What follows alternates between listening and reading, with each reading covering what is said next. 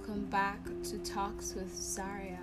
So before I do today's episode, I just wanted to pray with you, okay? That His peace and His love shall be on this podcast episode, and for those of you that need healing, that you will get your healing and restoration in this time period, okay? Lord, thank you for life.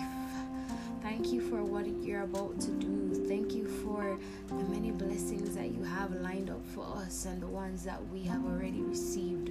Father God, right now I pray, Lord Jesus, that your people, Lord Jesus, shall experience your goodness, your grace, and your mercy. Cause their hearts, Lord God, to be open, Lord God, to the move that you have already started within them, Lord, the shift that you have started in their lives. Father God, I pray, Lord Jesus, that your Spirit will be with them, Father God. Your Holy Spirit shall be with them, Jesus. I pray right now, Lord God, that you shall be an anchor in their lives, Father God. I pray, Lord Jesus, that right now we bring down imagination in the name of Jesus.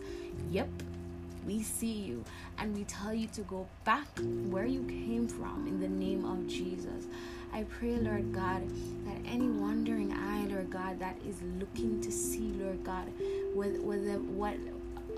whatever is going on, Lord God, that their eyes will be blinded, Father God, and that, Lord Jesus, your will be accomplished in the name of Jesus.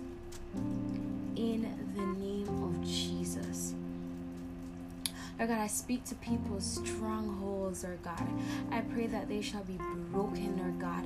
Lord God, I pray, Lord God, that the spirit of depression and rejection shall be broken off our lives in the name of Jesus. I pray, Lord God, that we shall no longer stand, Lord God, in a spirit, Lord God, of the orphan, Father God, because we have been adopted, Lord God, into your sonship. So right now, Lord God, I pray, Lord God, the peace, Lord God, shall of your Holy Spirit, Father God, shall dwell among us in the name of Jesus. And Lord God, that the fire of the Holy Spirit shall burn these things that are not of you in our lives, Lord God. These things, Father God, that are looking, Lord God, that are not of you, Father God. I pray, Lord God, that the wandering eyes, Lord God, that are trying, Lord God, to get some source, Lord God, to get information, Lord God, that they shall not get anything, Father God, because you, Father God, are the Most High God. And Lord God, whatever you have orchestrated has been orchestrated, Lord God, for your good, Lord God, for your grace, Lord God, for your glory in this earth. So, Father God, I pray, Lord God, that your will be done in our lives. In Jesus' name I pray. Amen. So, right now I feel like I should talk about his faithfulness. I did a video on Instagram about his faithfulness, but for those of you guys who don't want to follow me on Instagram, that's completely fine. I just wanted to give you like a little synopsis of what happened, what took place. So I was quoting a couple of scriptures, some in Deuteronomy, some in Romans, about God's fame and a testament of God's faithfulness. I believe in Deuteronomy it said that the Lord is faithful.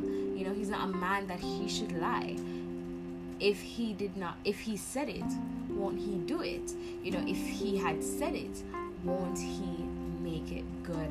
And I think it's very important for us to see that, believe that, and walk in that with all the entitlement that you got, girl or guy, because it's a promise.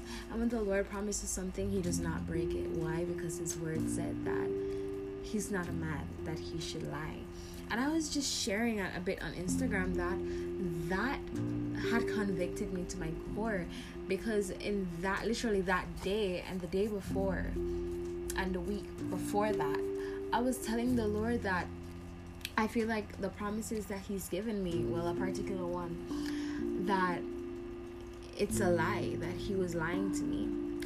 And that scripture just reminded me that it was not a lie at all. So, we just cast out unbelief in the name of Jesus, and we just bring forth faith and hope in Jesus' name.